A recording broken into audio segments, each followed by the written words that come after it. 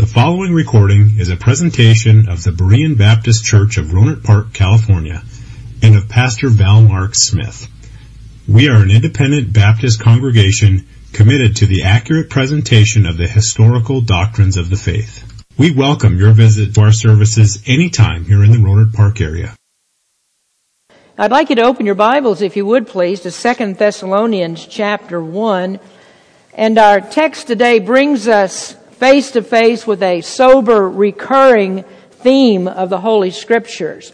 I'd like to read to you from 2 Thessalonians chapter 1 and verses 6 through 9. And here the Apostle Paul is speaking to persecuted Christians, and he says, "Seeing it is a righteous thing with God to recompense tribulation to them that trouble you, and to you who are troubled, rest with us, when the Lord Jesus shall be revealed from heaven with his mighty angels, in flaming fire, taking vengeance on them that know not God, and that obey not the gospel of our Lord Jesus Christ, who shall be punished with everlasting destruction from the presence of the Lord, and from the glory of his power, when he shall come to be glorified in his saints, and to be admired in all them that believe, because our testimony among you was believed in that day." Now, in these past few months, we've been studying the second coming of Christ in relation to the Thessalonian church and their encouragement by the Apostle Paul in the midst of their persecution. Now, he tells them in the 5th verse of this chapter that God uses their afflictions, that is, he uses their sufferings to prove them worthy of his kingdom, and in effect to strengthen them and to help build their endurance. And the apostle assures them that although God uses persecutors, and he does that for his divine purposes, it's not a sign that any of these that God uses will escape the consequences of actions against his people. In the 6th verse, he writes that it's righteous for God to repay those that trouble his people. It's just for God to pass judgment on those who sin against him by harming his people. And then in the 8th and 9th verses, the apostle declares that God will have vengeance on unbelievers that don't obey the gospel of Jesus Christ. And he says they will be punished with everlasting destruction when Christ returns from heaven with his army of mighty angels. Now today I'd like for us to consider just this phrase that we see here in this text, everlasting destruction. When Christ returns with his army of angels, there will be everlasting destruction, punished with everlasting destruction.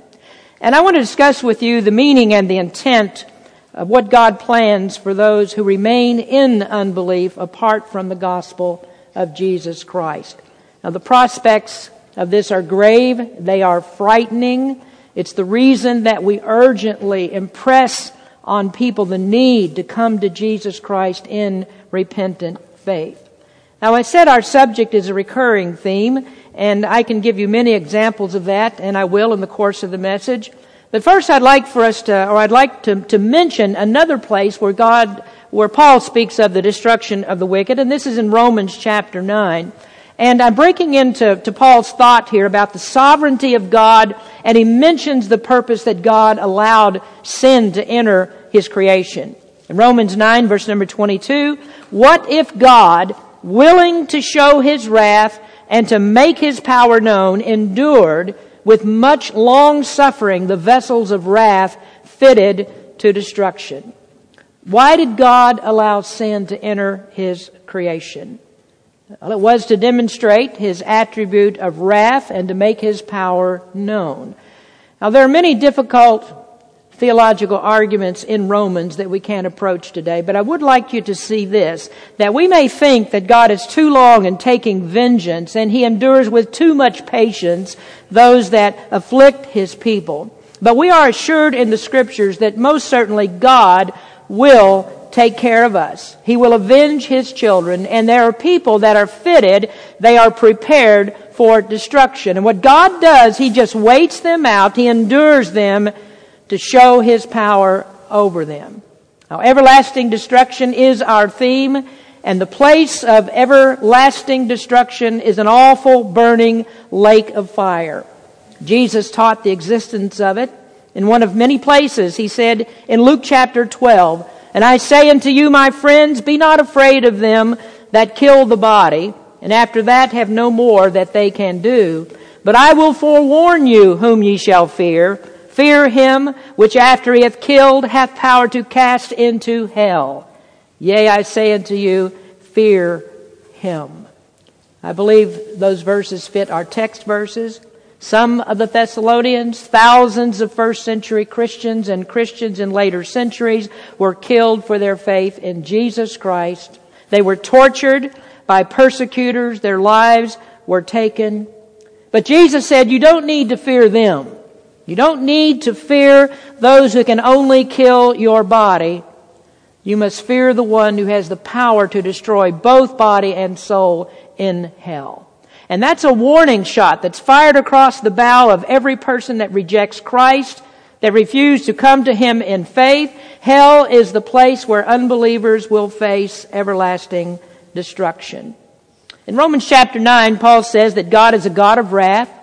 Christians who understand that, Christians who come to faith in Jesus Christ are molded by this knowledge, and our position changes on such things as this. Our purpose in life is redirected. So what faithful Christians will do is to dedicate themselves to warning people about this awful place called hell. You are saved. You realize what God did for you when you received Christ as your Savior. And since you have that information, the godly Christian will want to tell others what they've learned and will want to help them to avoid the awful prospects of dying without Christ. When a person dies without Christ, there is no hope. There is no second chance, because hell is a place of everlasting destruction. Each person faces God's wrath and must be saved from it. Every person is a guilty sinner. Both Old and New Testaments say that there are none who seek God. All have gone in the way of wickedness. So there is this impending danger, and the meaning of salvation is precisely this. It is to be saved from God's wrath and to be delivered from condemning judgment. And when preachers won't preach sin and hell, neither can they preach salvation. Because salvation is to be saved from something, and this is what it is. It's to be saved from the wrath of God in everlasting destruction. Today I want to give you some facts about this awful place called hell. I want to ask and answer questions that are often asked about it. And the answers to these questions will help us to get a biblical understanding of this terrible place. Now, as I said, no one in the congregation this morning raised your hand and said that you were going to hell, and we are so thankful for that. But these are questions that you need to know, and they will be helpful for you when you talk to other people about coming to faith in Jesus Christ. Now, the first question is, why does hell exist? Why does it exist? Why would God create a place called hell? Well, you can't determine the truth by taking a poll. But if we were to take a survey of people and ask them, why is there a hell? Many would say, well, God is the cause of it. They don't like God. They don't like this doctrine called hell. They're angry at God and this doctrine because He created this awful place. I don't really need to argue with anyone about who created hell and the original purpose of it, because the Bible is clear on that point. The Scripture says that hell was originally prepared for Satan and his fallen angels. And so God created hell as a place where He would put these fallen angels who rebelled against Him. There isn't anything that's in God that makes hell necessary except His attribute of justice. And His justice said, hell must be created not because of His fault, but because of the sins of others. See, there isn't an action that God takes that makes hell necessary. Hell exists because of the actions of those that He created. Now, as it concerns man, if there wasn't the first sin, then there would never be a hell for people. Evil angels could have it all to themselves. There would be no need of punishment, And that first sin, as all sin is, was caused by man's activity. The first sin that was committed by man was caused by, of course, his activity. And, folks, you might mark this down, it was caused by man's free will. Now, there are many people who love to argue the issue of free will. And they're very upset if you teach that God's activity surpasses man's free will. But if salvation was left to free will alone, every single person would die and go to hell because it was free will that led man into the first sin. Adam was created in innocence. He didn't have a sinful nature, and by his free will, he chose to sin. And so everyone that's born since then, since Adam, has this sinful nature. So what do you think they're going to do with their free will? It always causes them to choose sin. Never is our will the cause of choosing Christ. Not until God has come to us and worked on that will and regenerated us can we choose Christ, because our will is always bent towards sin. We will always choose against Christ. Now, the fact is also true that after man sinned, God provided redemption for sin. And if every person repented of their sins and turned to God, there still wouldn't be a necessity for hell. Hell exists, though, because there have always been people who will not repent. They will not obey the gospel of Christ. And the world is full of those kinds of people. You have confessed today that none of those people are in here. And again, we're thankful to God for that. But as we preach this message, you would do very well to examine your own heart and examine, are you seeking the holiness of God found in His righteousness? Or are you not a true believer in Jesus Christ? That's a very important question for you to answer. So God provided a way that no one should need to be punished. Our verses say there's destruction for those who don't obey the gospel of Christ. And if you want to make that simple, if you want me to, if you've not trusted Christ, then you could say you would be part of the reason there is a hell. Hell exists because of what we do, not because of God. So God provided a way that no one should be punished. He provided Christ as a sacrifice for sin, as a payment for sin. And it's only because of our stubbornness and refusal to repent does hell exist.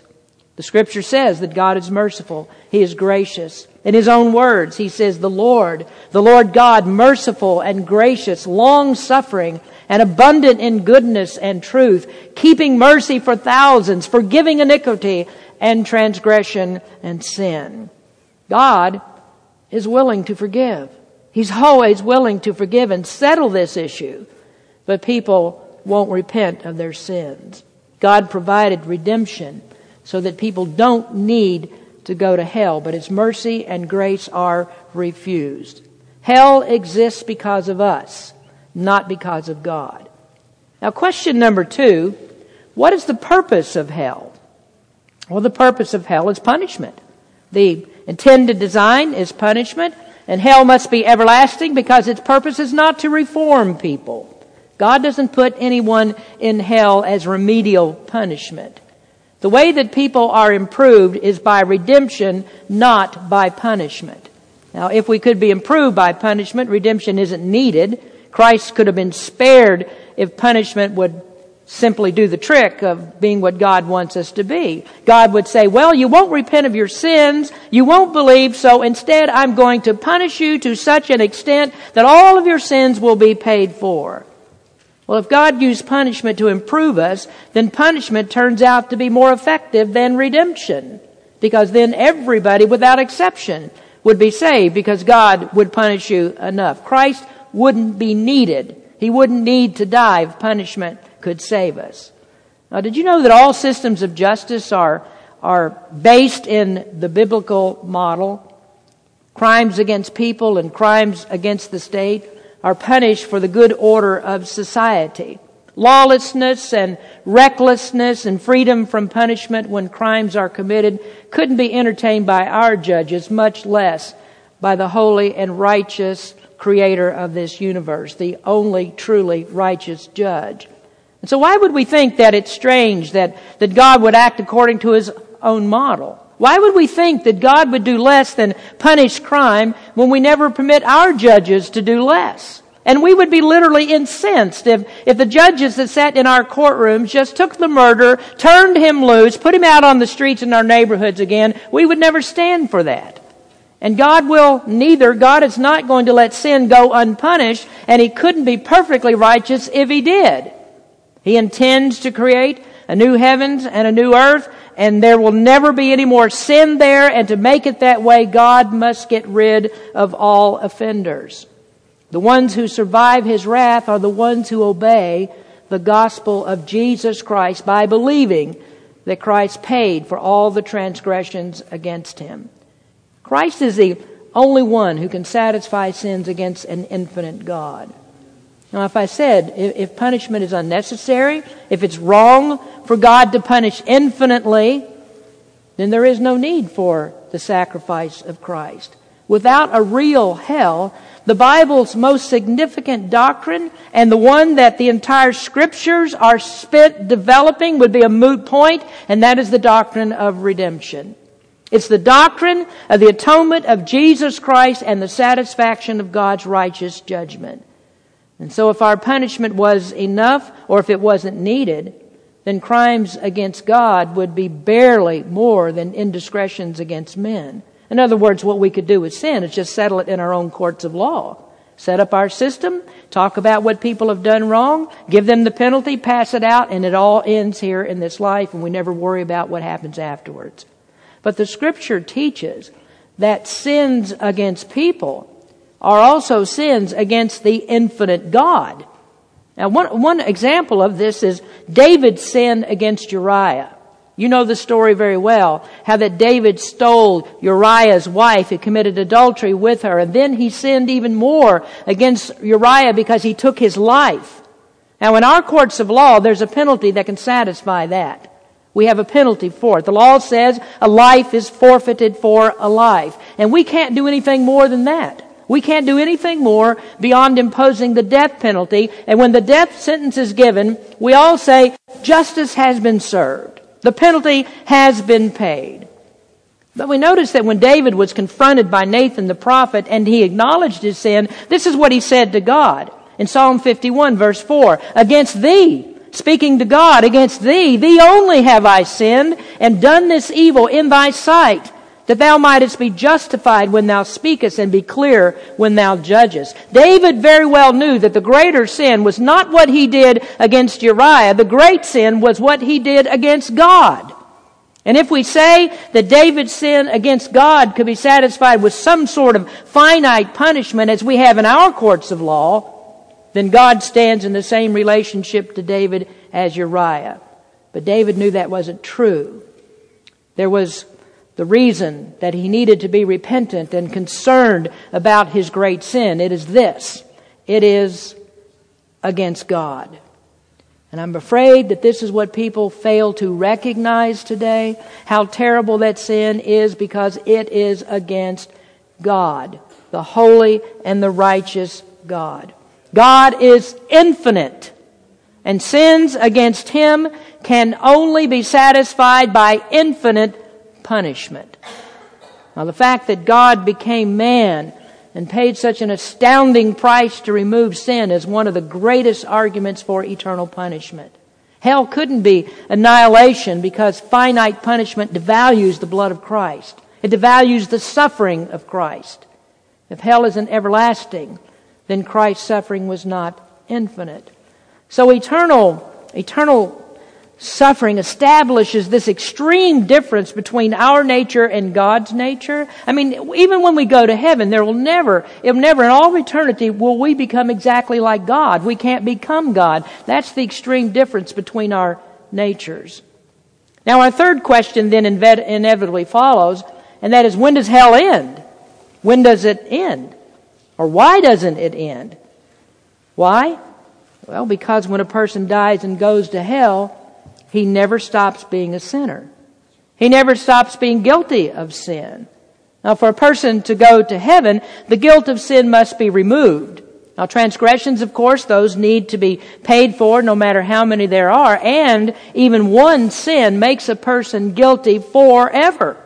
Because once a sin is committed, a person and a crime is committed, a person is never not guilty of that crime. Now, if you go to prison for a few months or a few years, or even if you go to prison for your entire life, punishment does not take away guilt. A prison term might satisfy man's penalty, but the guilt still remains. Now, with the sinner, God provided a way that even his guilt could be taken away. By the sacrifice of Christ, by the imputation of Christ's righteousness by faith, the guilty sinner is declared not guilty before God. And what happens is the record of sin that's in that man's life, that person's life, that entire record is expunged.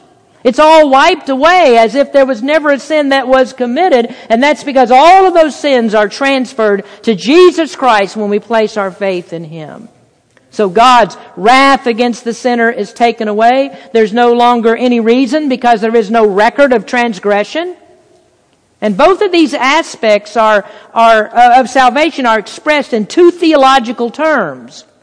These are the terms propitiation and expiation. And I want to explain those to you because I just don't want to throw them out there and leave them and not say anything. You need to know theological terms. This helps you to understand the Bible better. So what do these things mean? Well, propitiation means the appeasement of God's wrath. It means satisfaction of God's wrath. And then expiation, that is the removal of man's guilt. The Bible illustrates both aspects of this in Old Testament sacrifices on the Day of Atonement. On that day, there were 2 goats that were taken. One goat was killed for sacrifice. The Bible says that blood must be shed, and so one goat was killed, and that goat was a sin offering. And that symbolized Christ's death for sin. And then the sins of the people were confessed on the head of another goat, and that goat was taken far out into the wilderness and was set free. And that sacrificial goat stood for propitiation, that is for the appeasement of God's wrath. There was the suffering and the death that compared to Christ. But that other goat is set free to show expiation, that the guilt of sin has been taken away. And that's what Christ did at the cross. He satisfied God's wrath, and He took away our punishment by taking away our guilt. Now, one of the greatest problems for people that are in hell is there's no way for their guilt to be taken away. It can't be removed. There's only one way that guilt can be removed, and they rejected that. They rejected Jesus Christ and His sacrifice. They didn't obey the gospel of Christ. And their punishment will never take away their guilt. And then further, sin arises from the sinful nature. Man's will is set against God, and if the will is not changed, he continues in disobedience against God. And so if a person doesn't repent in this life, he will never repent in hell because the sinful nature prevents it. Christ said we must be born again. We must be born again. And that's when we're enabled to repent and place our faith in Christ. A notable theologian, William G.T. Shedd, said, "Sin is the suicidal action of the human will. A man is not forced to kill himself, but if he does, he can't bring himself to life again. And a man is not forced to sin, but if he does, he can't get back where he was before sinning." In hell, sin is perpetuated forever. Man's rebellion and hatred for God because of punishment can only intensify. And so what you have is perpetual punishment because of perpetual sin. It can't end. As one author said, sin is the only perpetual motion which has yet to be found out and needs nothing but a beginning to keep it incessantly going on. And the Bible illustrates that as well. If you look at the story of the rich man and Lazarus in Luke 16, you'll not find one word of repentance from the rich man. The Bible says in hell he lifted up his eyes and he was in torment, but he never asked for forgiveness.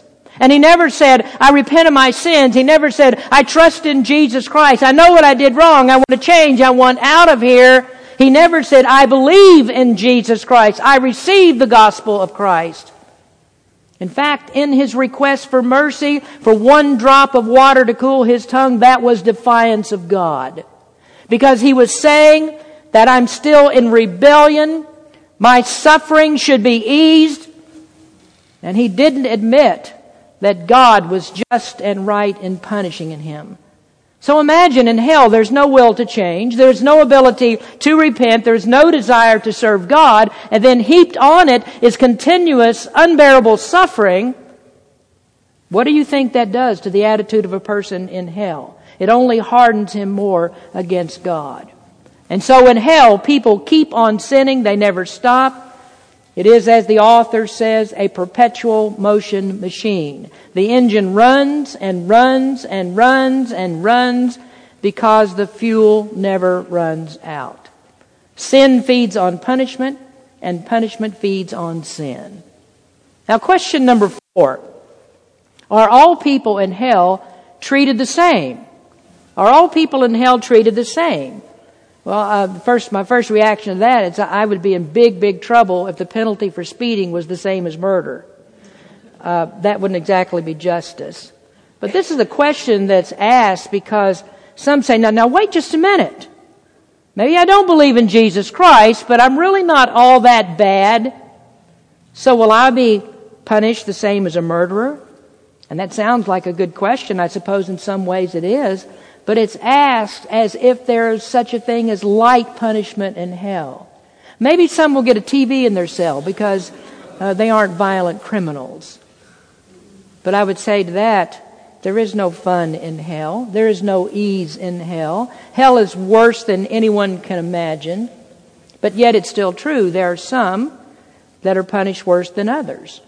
The condemned are not given one uniform punishment. Hell is not one large cauldron where every person burns alike. But the punishment of the wicked is according to their works. Now, the Bible doesn't tell us enough about this for us to understand how God does this, but the Scripture teaches it so. It seems that what God does is He remakes the body, He fashions it, He fits it for different degrees of punishment, so that some have the capacity to suffer more than others. In Matthew chapter 10, Jesus instructed the apostles before their first missionary journey, and He spoke of how the gospel would be received. And He said, you're going to go to some places where people will hear what you have to say. They'll welcome you. They'll want to hear the gospel of Christ. They'll invite you in. But He said there are others who won't hear. They'll be very hostile to the gospel. And incidentally, when the apostles went out and preached, they didn't talk about how great everybody was and how nobody really needed salvation. No, they preached about condemnation. They preached about sin. They preached about hell. Jesus said, when you go into a house or a city that is hostile against the message, let your peace return to you. Now, this is what He says in Matthew 10, in verse number 13. And if the house be worthy, let your peace come upon it, but if it be not worthy, let your peace return to you. And whosoever shall not receive you, nor hear your words, when you depart out of that house or city, shake off the dust of your feet. Verily I say unto you, it shall be more tolerable for the land of Sodom and Gomorrah in the day of judgment than for that city. It shall be more tolerable. That's what Jesus said, and that is a statement of proportional punishment. Now, throughout the Scriptures, Sodom and Gomorrah stand for the wickedest crimes that people can commit. Whether a prophet or the apostles or whenever they wanted to pull out the lowest standard that humans could live to, the grossest sin that people could commit, the example of Sodom and Gomorrah is given. Now, just to give you a sampling, Isaiah wrote, for Jerusalem is ruined and Judah is fallen, because their tongue and their doings are against the Lord to provoke the eyes of His glory. The show of their countenance does witness against them, and they declare their sin as Sodom, they hide it not. Woe unto their soul, for they have rewarded evil unto themselves. Isaiah used that example. Jeremiah used this example. Ezekiel used the example. Amos used it. Zechariah used it. All of these prophets referred to the terrible sins of Sodom and Gomorrah. And then in the New Testament, it's the same. Jesus used it in Matthew, Mark, and Luke. Peter used it. So did Jude. Listen to this comment in Jude. And the angels which kept not their first estate, but left their own habitation, he hath reserved in everlasting chains under darkness, under the judgment of that great day, even as Sodom and Gomorrah. Let me stop there for just a minute. Who's he talking about here? Evil angels who left their habitation, evil angels that were in the rebellion with Satan himself. He said their sins are like Sodom and Gomorrah. Even as Sodom and Gomorrah and the cities about them in like manner, giving themselves over to fornication, that's sexual perversion, and going after strange flesh, sexual perversion, are set forth as an example, suffering what? The vengeance of eternal fire. There's no doubt about the wickedness of Sodom and Gomorrah. And anybody today who thinks those types of sin are acceptable, they are tolerable, had better get a grip on what God thinks. But we see there's still worse sin. Because according to Jesus, hearing the gospel and rejecting the message and the messenger is worse than the sins of Sodom and Gomorrah.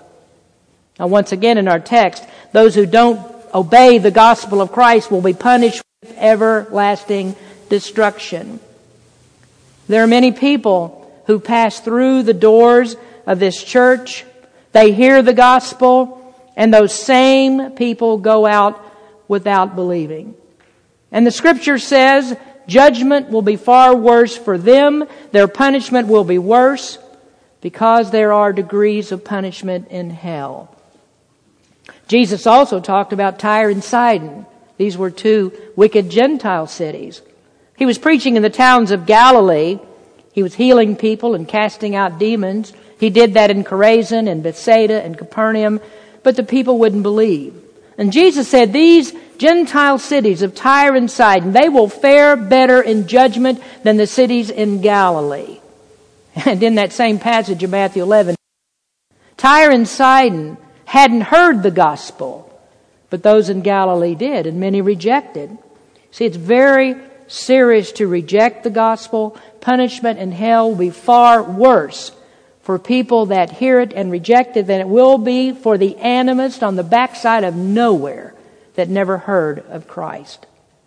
But we also need to understand this, that this doesn't mean that those who don't hear the gospel won't be in hell. And it doesn't mean these so-called moral, good people, they're unbelievers. It doesn't mean they won't suffer. All are guilty of sin, but the degree of sin and the degree of punishment is different. It's still eternal punishment, and it's not just a little uncomfortable, but tolerable. Oh, God prepares the bodies of unbelievers for everlasting destruction. That's according to the sentence of their punishment. This is a body that's made so that fire doesn't consume it, and the pain is indescribably excruciating. Now in Luke 12, Jesus taught that those who know more have greater responsibility. He said some will receive few stripes, fewer than others, but he doesn't say that any unbeliever of any sort will escape the punishment of hell. All have sinned and come short of the glory of God. Now back in Romans 9, remember there it said that God endured the long suffering of people he fitted for destruction. In the second chapter he wrote, "Despisest thou the riches of his goodness and forbearance and long suffering, not knowing that the goodness of God leadeth thee to repentance? But after thy hardness and impenitent heart treasurest up unto thyself wrath against the day of wrath and revelation of the righteous judgment of God, who will render to every man according to his deeds." According to his deeds. That is proportional punishment. Revelation 20:13 says that at the great white throne judgment, the lost will be judged according to their works. And if you read that passage, do you know what the results are? Whether the great or the small, whether we're talking murderers or soccer moms that don't believe, the result is they're cast into the lake of fire. Now let me give you one more scripture that teaches degrees of punishment. Take your Bible and turn to Hebrews chapter 10. We've looked at this passage several times in the past few weeks, and we've talked about other issues concerning it, but I want to show you here that it also teaches degrees of punishment. In Hebrews chapter 10, Hebrews 10, verse 26. Last time I reminded you, it comes right after the command to go to church. Don't stay away from church, so you might pay attention to that, underline that part. Hebrews 10, verse number 26. For if we sin willfully, after that we have received the knowledge of the truth, there remaineth no more sacrifice for sins, but a certain fearful looking for of judgment and fiery indignation, which shall devour the adversaries. Now that part of it is simply telling us that if you turn away from Jesus Christ, when you have received the truth, you needn't look for anything else. There's nothing else that will deliver you from this wrath that's coming. Only Jesus Christ can. Verse 28, he that despised Moses' law died without mercy under 2 or 3 witnesses. Of how much sorer punishment, that is worse punishment, suppose ye, shall he be thought worthy, who hath trodden under foot the Son of God, and hath counted the blood of the covenant wherewith he was sanctified, an unholy thing, and hath done despite unto the Spirit of grace. Verse 29, of how much sorer punishment. To hear the gospel and reject it is the worst of all possible scenarios. Hell is hotter for those that reject the gospel. The Bible teaches degrees of punishment in hell. Well, now we finish with this 5th question. Question number 5. What is hell like? What is hell like? My first answer is, it's as hot as hell. Well, people ignorantly use that expression, and they have no idea what they're comparing. Jesus did. I wish I had time for all the background information on the usage of the word hell in the Scriptures, but I don't. But just briefly, when Jesus used the word, most often he used the Greek word Gehenna. And that was a reference to the garbage dump of Jerusalem, a place where fires burned continually to consume the garbage of the city. Now that place was the Valley of Hinnom. It was a place that in the days before the captivities, when Israel was in idolatry, that the wicked kings of Israel, of Judah and so forth, they would sacrifice their children to heathen gods. This was done in the Valley of Hinnom. So it was a place of torturous death, and there was always burning fires in the Valley of Hinnom. Well, in Jesus' time, the Jews would never think of worshiping idols. And to show their contempt for this awful place, this former holy place of heathens, they made it the garbage dump. They threw in all the filth of the city, all the sewage ran into that place. The fires were always burning to consume the garbage. And so Jesus used that as an example of hell where the fire never goes out. Now he had a very interesting way of putting it. If you'll turn to Mark chapter 9, if we look at this, we'll see how bad is hell according to Jesus. Well, Jesus said, if there is some part of your body that you use to sin, it'd be better for you to cut it off right now. Cut it off right now. Do that rather than let it increase your suffering in hell. Now, this is especially appropriate when much of our sin today is done with electronic devices, things that let you see every wicked thing imaginable. Pay attention to what Jesus says about your eyes and what you see. But in Mark 9, verse number 42, and whosoever shall offend one of these little ones that believe in me, it is better for him that a millstone were hanged about his neck and he were cast into the sea. And if thy hand offend thee, cut it off. It is better for thee to enter into life maimed than to having 2 hands to go into hell, into the fire that never shall be quenched. Where their worm dieth not, and the fire is not quenched. And if thy foot offend thee, cut it off. It's better for thee to enter halt into life than having 2 feet to be cast into hell, into the fire that never shall be quenched, where their worm dieth not, and the fire is not quenched. And if thine eye offend thee, if your eye causes you to sin, pluck it out. It's better for thee to enter into the kingdom of God with 1 eye than having 2 eyes to be cast into hell fire, where their worm dieth not and the fire is not quenched. I don't want to get too graphic with you, but if there's any other part of your body that leads you into hell, better cut it off than to take it, cause it to let you suffer more in hell fire. Now let me have you think about this again. Who said this? Who's speaking here? Jesus. Jesus taught hell. And He said God's going to send people there. And didn't Jesus also say, I am God? So who sends people to hell? Jesus Christ. When did you hear that last in a pulpit? Jesus sends people to hell? Yes, He does, according to Him. And the reference here to the worm that doesn't die, that's to maggots that crawled over the garbage with an endless supply of food. The maggots were there day after day and week after week and month after month and year after year. And the worm that does not die in hell is the sinner that's in constant agony. Now the message that Jesus tried to get across here and did get across is that hell is an eternal place. The activity of hell never stops. The punishment never stops, and the fire never goes out. The indestructible souls and bodies of people provide continual fire for burning. It goes on and on forever. The last part of verse 48 says the fire is not quenched. You couldn't get a clearer, more unequivocal statement of the length of punishment than this. So here is Jesus as He taught His disciples and the people, standing before His own flannel graph, casting His eyes over to the valley of Hinnom and the fires that never go out. And that's what He used to illustrate His point. In that unquenchable fire, there's the terrible torment of pain and suffering. It's intense pain like no one has experienced. It's relentless. And there will be crying, there is wailing, there is continual wailing because of the pain, and it says there is gnashing of teeth. Now some have described the constant grinding, gnashing of teeth as an expression of anger. When Stephen preached, they were so angry at his convicting sermon, they couldn't stand it. So they stood there and they grit their teeth, they were ready to pounce on him, and in just a few seconds they were hurling stones and beating the life out of him. Why? He was preaching the gospel of Jesus Christ. In hell there will be rage.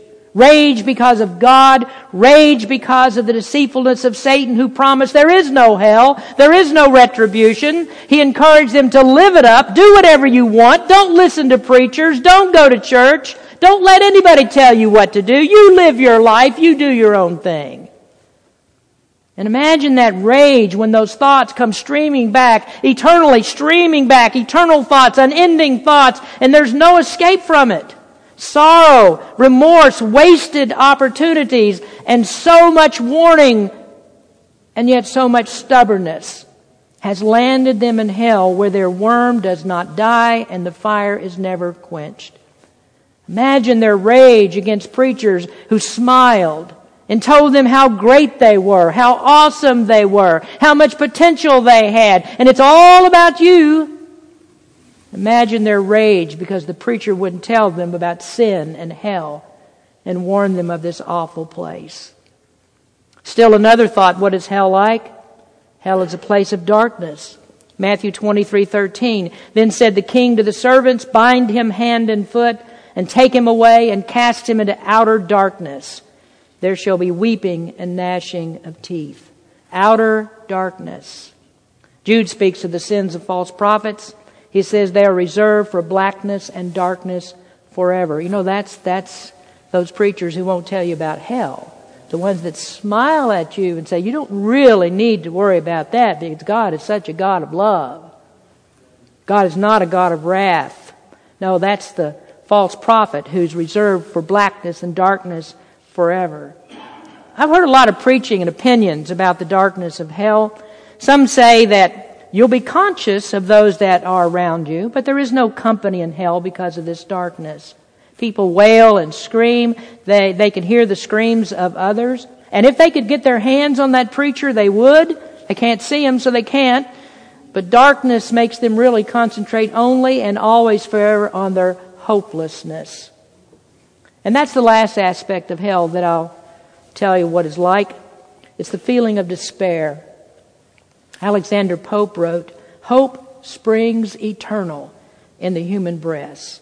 It's a nice thought, but it's not biblical. Hope is not eternal. Might even surprise you, there's no hope in heaven. You know why? Because hope is turned into realization. Paul wrote, For we are saved by hope. Romans 8:24, we are saved by hope, but hope that is seen is not hope. But what a man seeth, why doth he yet hope for it? We don't need hope in heaven because we'll see everything that God promised. We will possess it. We have everything that we hope for. So hope is applied to this life, not to eternity. And that is equally true that there is no hope in hell. There's nothing but despair. If it was possible to get out, if you could suffer enough to get out of hell, if you could pay enough, your relatives could pay enough to get you out of hell, there would be hope. But there is no hope because there is no replace or release from that awful place. Hell is a place of eternal despair. Dante said it better in Paradise Lost, said it better than Alexander Pope. He wrote that there is a placard over the opening of hell. These are the words: all hope abandon, ye who enter here. If you're not saved, I beg you not to leave here without trusting Christ. Abandon all hope if you're not a believer.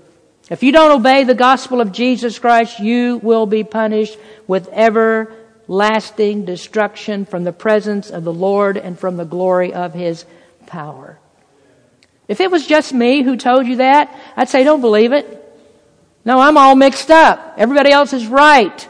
When they talk about the love of God and God never sends anybody to hell, they're all right, I'm wrong. And I'd say, don't believe me, but what have I done? I've read to you the Scriptures. I've read to you what God says. The Old Testament prophets, the New Testament apostles, Peter, Paul, James, John, Jude, and especially the Lord Jesus Christ warn you of this place.